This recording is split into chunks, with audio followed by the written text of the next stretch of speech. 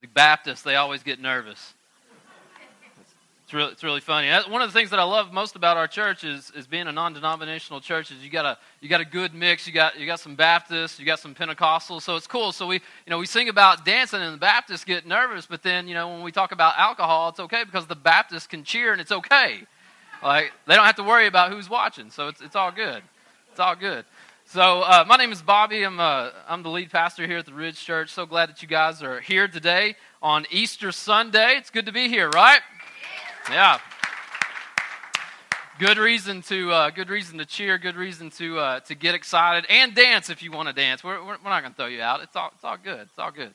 So you guys just saw this video. This video is actually it really looks like something straight out of a trailer for Lord of the Rings or something. But believe it or not, it comes straight from Scripture. It comes right out of the Bible. And so for anybody that's like, man, the Bible's just boring and ain't got anything good in it. It's just like a bunch of old stuff. And that's good stuff. That's really interesting stuff. And maybe I don't know if you're into that kind of thing. I'm into that kind of thing, and not just because I'm a pastor. I just really like that stuff. And so we're gonna look at that. And so if you have a Bible, turn to Ezekiel chapter 37. Ezekiel is in the Old Testament, and so just flip there. And if you're a first-time guest with us, or maybe you forgot your Bible and you just want a Bible, need a Bible, we have free Bibles for you. It's just a small gift from us to you. You can find those out on the Ridge Central table that you passed on the way in here today. So feel free to get up and grab one of those anytime, or it'll be on the screen, or grab your smartphone and open up your favorite Bible app, and you can follow along there.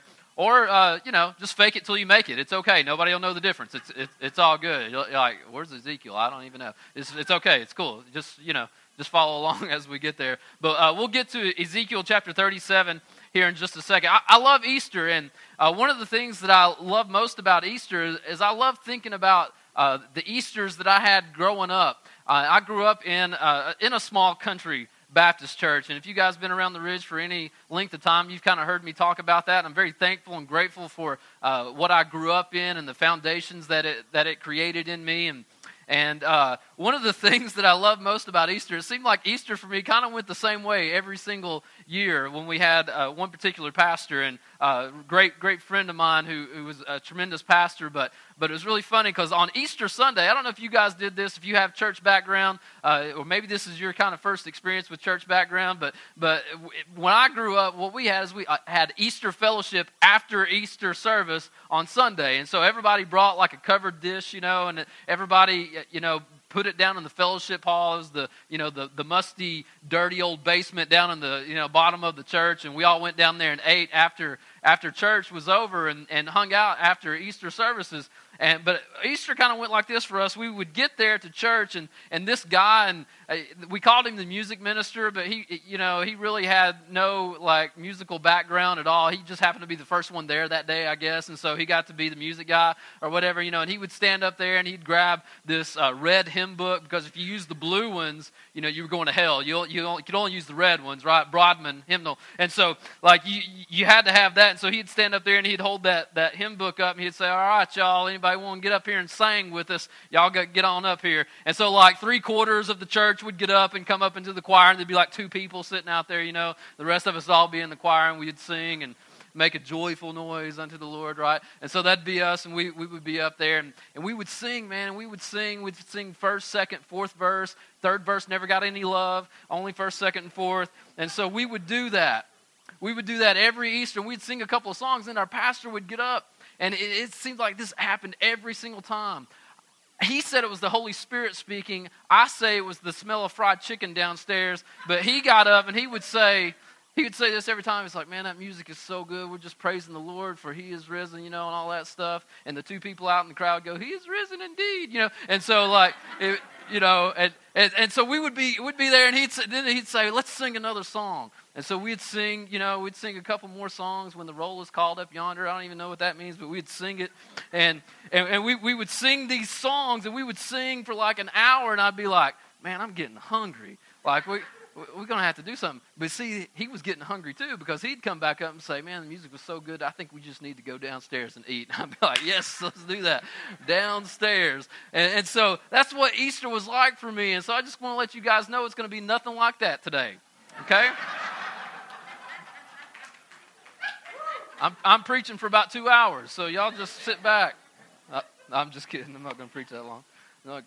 So this video that you guys saw, it comes from Ezekiel chapter 37. And if you've made it there already, great. If not, like I said, just fake it. But Ezekiel chapter 37, let me give you a little background. Let me show you and tell you why this has something and everything really to do with the resurrection. In Ezekiel chapter 37, Ezekiel is the writer of this book, and he is a prophet of God. And so as a prophet of God, what he does, God speaks to him, gives him visions, and then he relays it to the people of Israel and to the other people. And so the nation of Israel at this time is back in captivity yet again. It's just one of these reoccurring things that keeps happening to the nation of Israel. They get into captivity. God would rescue them. You know, they would disobey God. God would put them back into captivity. They never really learned their lesson. And so they're back in captivity yet again. And their whole nation is in ruins. And what is so interesting about this is that the nation of Israel at this time, they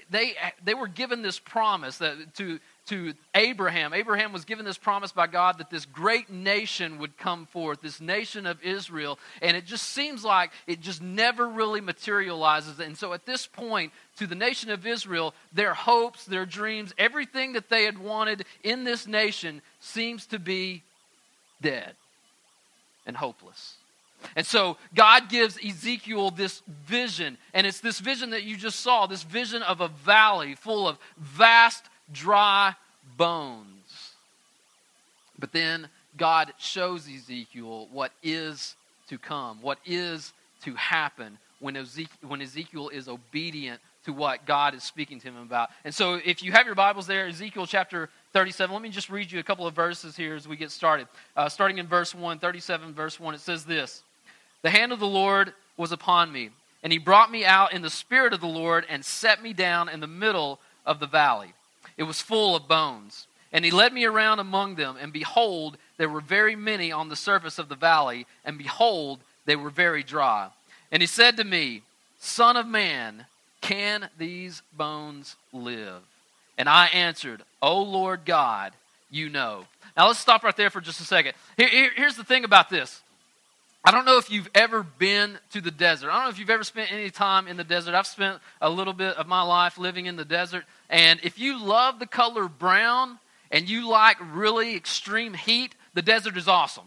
It's a great place. If you love those things. I don't love those things. And so the desert is not a great place for me. And so I used to laugh because people that live in the desert, like if they actually live there, they've fooled themselves into believing it's actually okay to live in that kind of heat.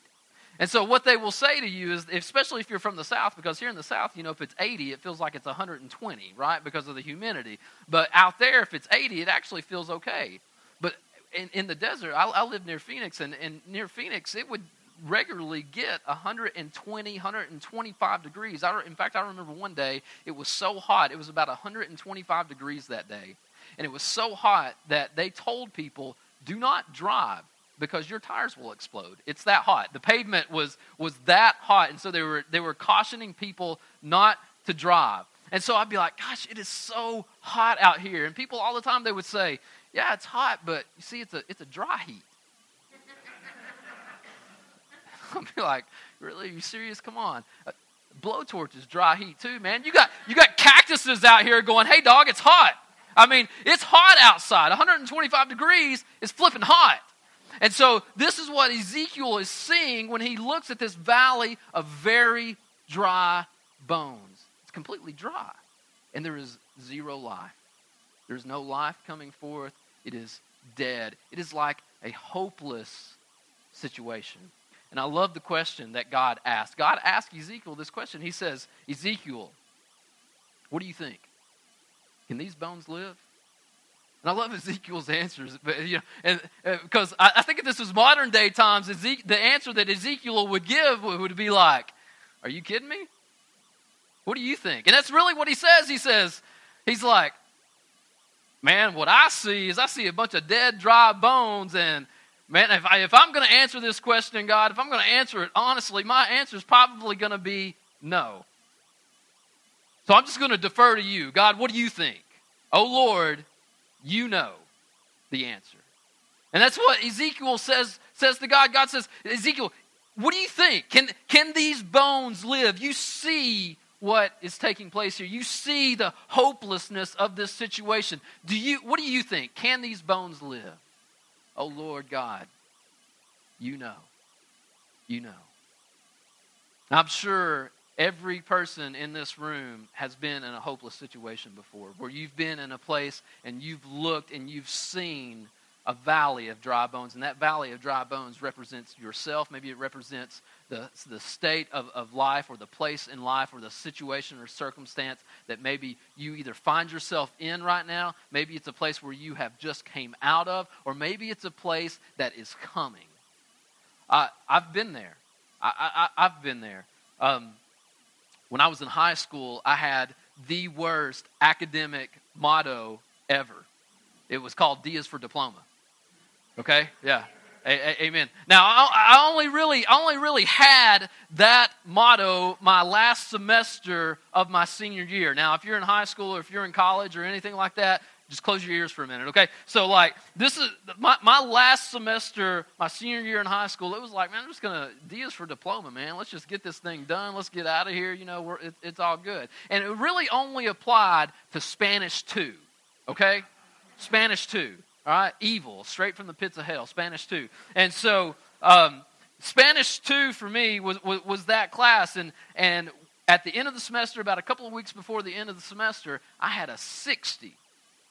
F is for failure. And so I needed a 70. I did not have a 70. I had a 60. And so I did what any graduating senior in high school would do. I tried to bribe the teacher. Right? No, I'm just kidding. I really didn't do that. But I went to my Spanish teacher, and I begged and I pleaded. I was like, okay, what do I have to do to get this 60 to a 70? You just tell me and I'll do it. And so she was like, well, I guess you can do some extra credit, and you can do this, and you can do that. And I was like, done, I'll do it, So I went and I did the extra credit. A couple of weeks later, I come back, and she informs me, regretfully, she says, there's nothing else that I can do. You have a 68. You're not going to pass this class. A week before graduation, and I was just, I was destroyed. It was a hopeless situation. I talked. I did everything that I knew how to do. There was nothing else that I could do. And she said there was nothing else that she could do. That was just it. It was a 68. There was nothing else that could be done. There was no more tests to take. There was no more extra credit to be done. Nothing like that. And so that was a hopeless situation. Now listen, that situation for me, that's very minimal and very, very, very minuscule and small compared to what some of you are in right now. Hopeless situations. We've all been there. Maybe for you it's a situation in life where the marriage that you had hoped for isn't working out the way that you wanted it to, or maybe it's a family situation where the family is not coming together, or the family is falling apart. Maybe it's a financial situation. Maybe it's a job situation. But you're in a place where when you look out across the valley of your situation, it seems like it's full of hopelessness, and it seems like it's full of dry bones. And there's nothing else that you can do about it. And here's the thing. Jesus himself, he said this was going to happen. Like this should not be a surprise to any of us, because Jesus himself, he even said that this was going to happen. In John 16, he said, listen, trouble is coming. Trouble is coming. He said, in this world, you will have trouble. And he's saying this right before he goes to the cross. He says, in this world, you will have trouble. And so what he's saying, listen, the hopelessness, that feeling, the trouble, the heartache, the hard parts of life, it's coming. You're not going to avoid it. Believer, unbeliever, atheist, agnostic, Christian, doesn't matter. It's coming. It's coming.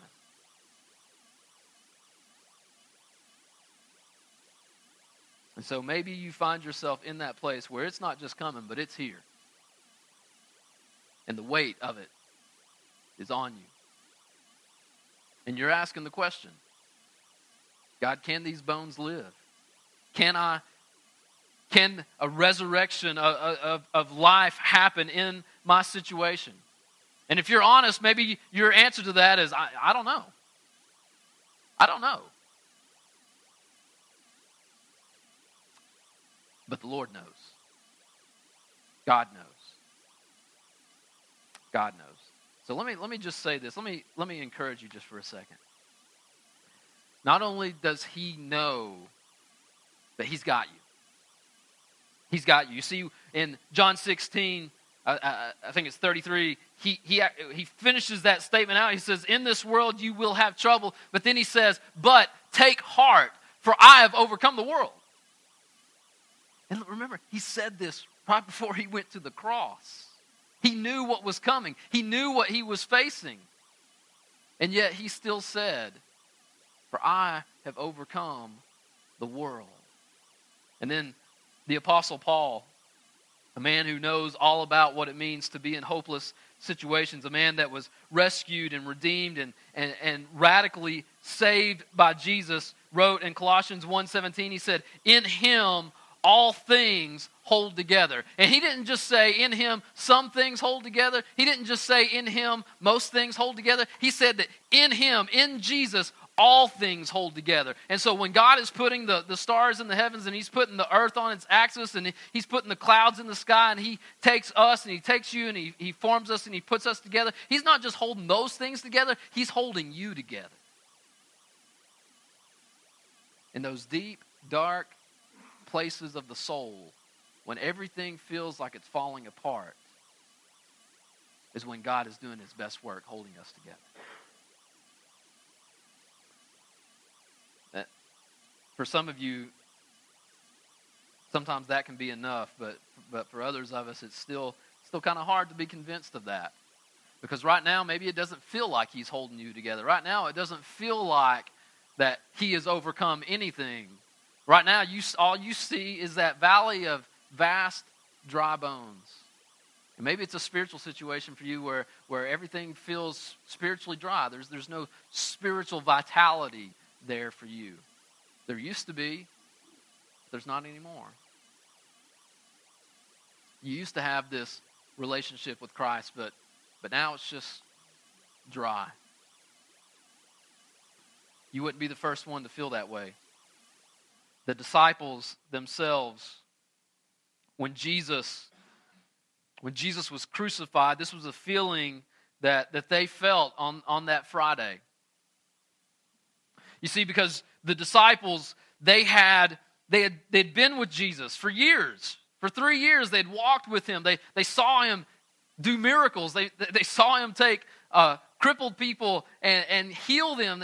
They saw him take blind people and give them sight. They saw him walk on water. They saw him call a dead man out of a tomb. They saw that. Normal people don't do those things. If they do, they're a freak, right? I mean, it just doesn't happen. But these are the things that they saw. And then they heard him say, I'm going to be crucified. I'm going to die. But I'm coming back. They heard him say that over and over and over again. And it never really made sense to them. And even the night before he was arrested, he told them the same thing. And yet, when he was put on a cross, beaten beyond recognition, nailed to a cross, and when he breathed his last breath and spoke, "It is finished," listen to what the disciples are doing. Luke 23. It was now the 6th hour, which would have been about 3 o'clock or 9 o'clock. It was about the 6th hour, and there was darkness over the whole land until the 9th hour, while the sun's light failed, and the curtain of the temple was torn in two. Then Jesus, calling out with a loud voice, said, "Father, into your hands I commit my spirit." And having said this, he breathed his last. Now when the centurion saw what had taken place, he praised God, saying, "Certainly this man was innocent." And all the crowds that had assembled for this spectacle, when they saw what had taken place, returned home, beating their breasts. And all of his acquaintances and the women who had followed him from Galilee stood at a distance watching these things. So those that had followed Jesus most closely were the ones who were standing the farthest away at a distance, watching, wondering. Is he who he said he was? Is he really going to do everything that he promised that he would do? Or is this really the end? Because right now it really feels like the end. Right now it really feels like this is it. Right now it really feels like that what we gave our lives to is now dead. All of that is done. As a matter of fact, Peter, one of his closest disciples, not too long after that, told the others, he said, I'm going fishing. I'm done. I'm just going to go back to the family business. I'm going to go do what I was doing before Jesus came into my life and messed the whole thing up. I'm just going to go fishing again. Peter really didn't have a lot of hope in the fact that Sunday was coming. The hope that there was a resurrection that was about to take place. A hope that Jesus actually was who he said he was and that he was actually going to do everything that he promised he would do. And so they stood at a distance, feeling so hopeless that they couldn't do a thing. Have you ever been there? Have you ever been in a place where you just felt so hopeless that you couldn't do a thing? There was nothing that you could do except just stand back and just wait and see how it plays out? My son Isaiah was born. It was a very traumatic experience. My wife almost died giving birth, and when he was born, the umbilical cord was wrapped around his neck, and as soon as he was born, they basically rushed him to Children's Hospital, and so within a matter of minutes, it was still kind of all a blur. I was able to get over once Daenerys was taken care of. I was able to get over to Children's Hospital, and I'll never forget getting to Children's Hospital and my son being sent there by an ambulance, and when I got there, that he was connected to all of these tubes and wires, and basically being kept alive by a ventilator, and the doctors really didn't give me a whole lot of hope. They were like, the next couple of hours are very critical. If he makes it, and it was like, if he makes it. They were like, if he makes it, it's going to be very difficult for him to live a normal life. He's going to have a lot of difficulties. He may not be able to walk, and all of these things. This is like minutes after I get to the hospital, and so I see my son there, and in that moment, I'm looking at the most hopeless situation that I could possibly ever myself be in, because there was nothing that I could do. There was not a thing that I could do, and so the best thing that I could do was pray, and so I did, and I prayed, and I just remember I don't remember stopping praying and just watching, but being there in that hopeless feeling of not being able to do a thing. And so I'll never forget that feeling of hopelessness. But in that moment, in that time of feeling completely hopeless, God was doing his best work.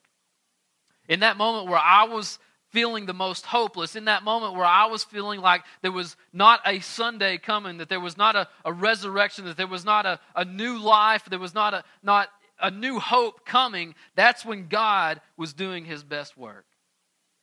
You see, Jesus, we celebrated Good Friday, so we celebrate that day, and as Jonathan mentioned to you guys Friday night here at the Good Friday service that we had here Friday night, which was absolutely amazing.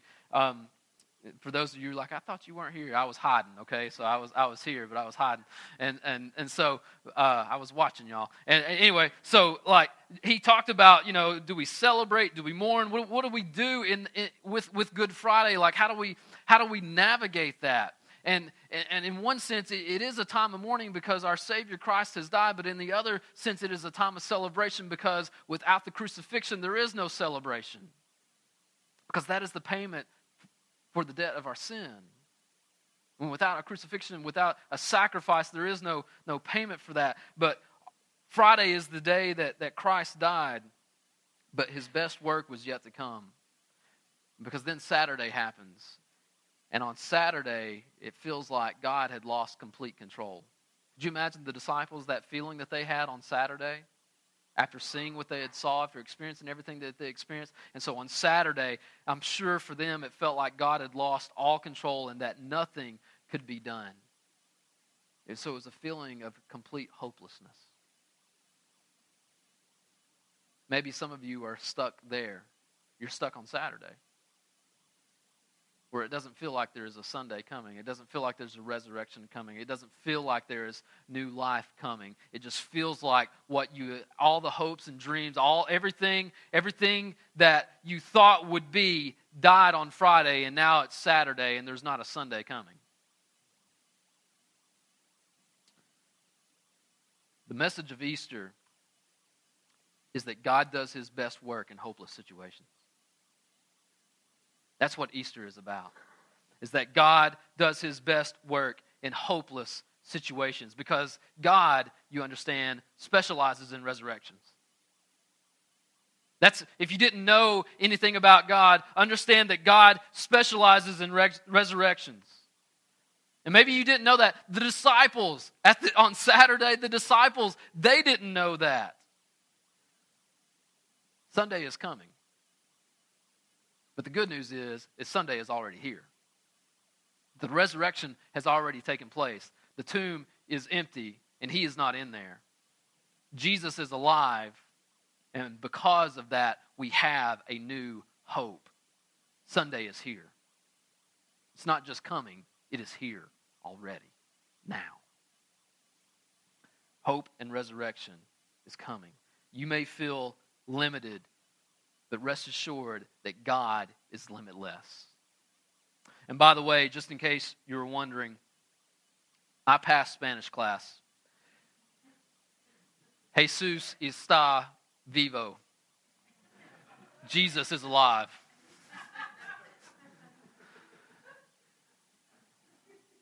How did I pass that Spanish class? I will never tell you.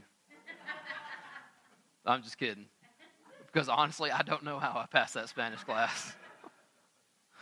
I just remember getting my final grade and I had a 71. And I didn't do a thing for it. I remember asking my Spanish teacher, I was like, I thought I wasn't going to pass this Spanish class. And she just goes, I asked no questions.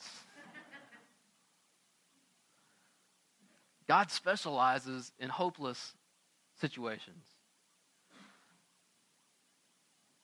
If God can raise dry bones, if God can raise Jesus from the grave, He can breathe new hope and new life into whatever situation you're in right now, or whatever situation is coming for you.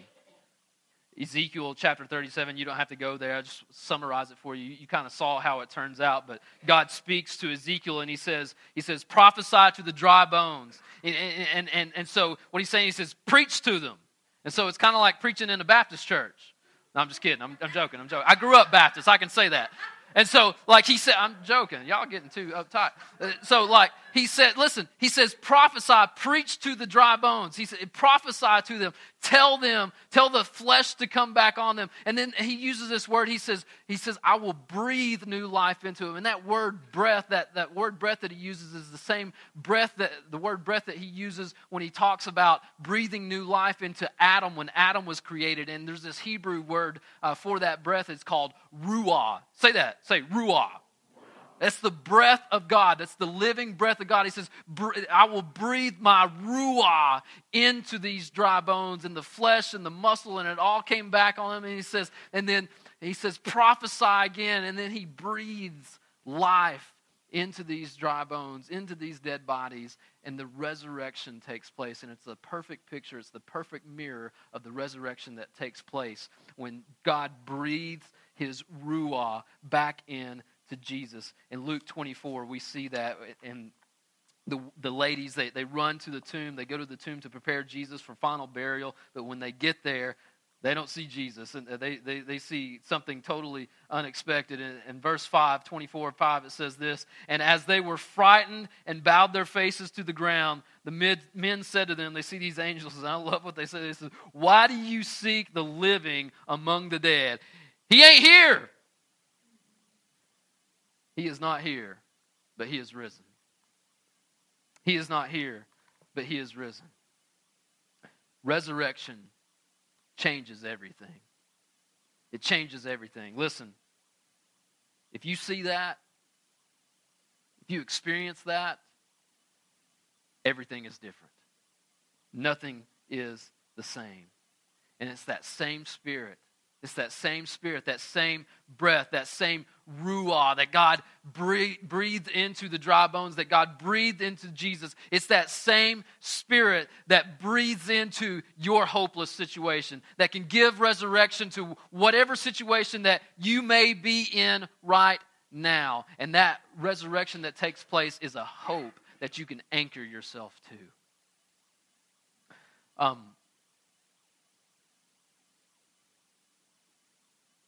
For those of you that feel like you're stuck in Saturday, let me just encourage you. Sunday is here. Sunday is here. Maybe you just need to speak that to yourself and say, Sunday is here. I got to get out of Saturday. I got to get on to Sunday. Sunday is here. Resurrection is now. Hope is now. New life is now. Resurrection is now. It's here now. And let me just be honest with you. It doesn't necessarily fix everything. It doesn't necessarily automatically bring a broken marriage back together, a broken relationship back together, a broken family back together, a broken job situation, a broken whatever is broken and dead and hopeless. It doesn't necessarily fix it and make it unicorns and rainbows all of a sudden. That's not the gospel. But what the gospel says is that now there is hope, that now you have something to anchor yourself to, and that anchor is in the cross, and that hope is in the resurrection. And that is everything. That is everything. I can't promise you, listen, I can't promise you that maybe you're here today, maybe you've never given your life to Christ. I can't promise you that if you give your life to Christ today, I can't promise you that your life is going to be just perfect from now on out. In fact, I'm just going to warn you and tell you right up front, it's not going to be. Jesus said, he told his disciples, trouble is coming. It's coming. But if you anchor to the cross, if you anchor to me, if you put your hope in the resurrection, if you put all your cards into that, if you'll jump in with both feet into that, listen, we'll get to the other side. We'll get to the other side. You don't have to live in Saturday. You can celebrate in Sunday. Let's stand to our feet.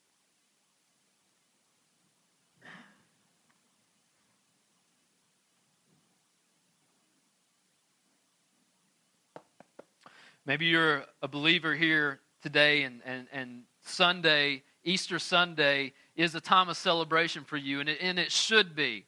It should be a time of celebration for you. But maybe there's a small part of you that you feel like the disciples.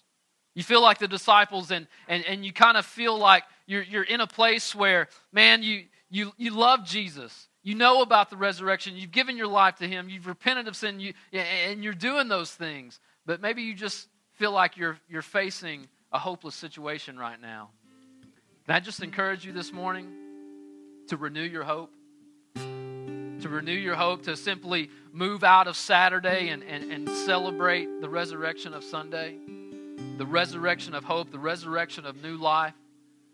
And I just encourage you to do that today. As we close in these last few moments, we're going to sing a couple more songs and have a time of celebration as we leave here. But I also want you to have just a time of repentance and prayer. To think about moving from Saturday to Sunday. Maybe you're right now in a hopeless situation. And whatever that situation is. Maybe you're there. You're in the middle of it right now. Hebrews 6 says that the cross is an anchor for our soul. And so if you find yourself in a hopeless situation right now, today, right now, in this moment, now is a great time to anchor yourself to the cross and what the cross is. Not only is the cross about the payment for the debt of sin that we have and the forgiveness of sin that we have, but the cross is also about hope. And it's an anchor for our soul, meaning that we can anchor ourselves to that. There are others of you here today, and your hopeless situation is more like a life and death situation, because the Bible is very clear what it says to us about being spiritually hopeless. That being apart from a relationship with Christ, the Bible tells us very clearly that we are aliens, that we are foreign to God. Until we come to the cross, repent of sin, and believe. So maybe for you today, your step is to simply cry out to God, to repent of sin. You know what repentance is? That's just a big, hairy church word. It just means that we're going to turn from sin and we're going to run to the cross. We're going to turn from sin. We're going to turn from our spiritual hopelessness and we're going to run to the cross that is hope. That's what it means to repent. So maybe this morning that's what you need to do.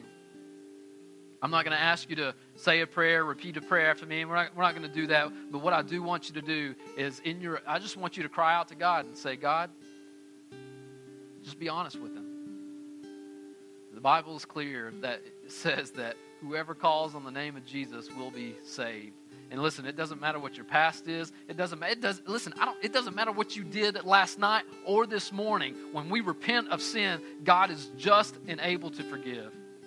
And He does every single time. And so if that's you, you need to take the opportunity. You're here. You drove all the way out here. You got a little wet on the way over here. You're here, you might as well do work, right? Take the time to do what you know God is speaking to you about this morning. And then let's come together and let's celebrate the hope of the resurrection that God gives us on this day. Let's pray. Father, we thank you, God.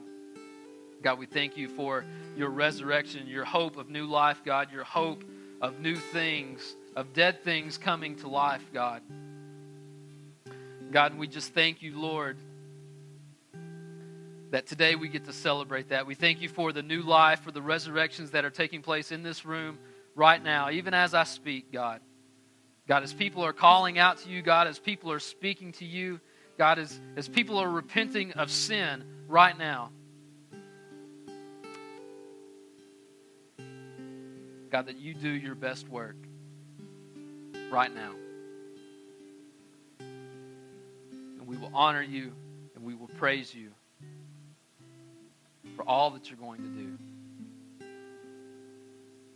It's in your name we pray. Amen.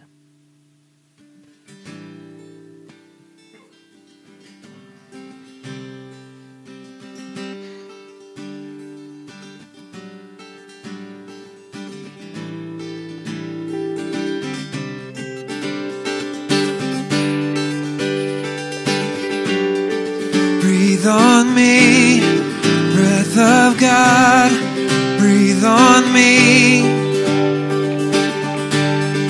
Breathe on me, breath of God, breathe on me.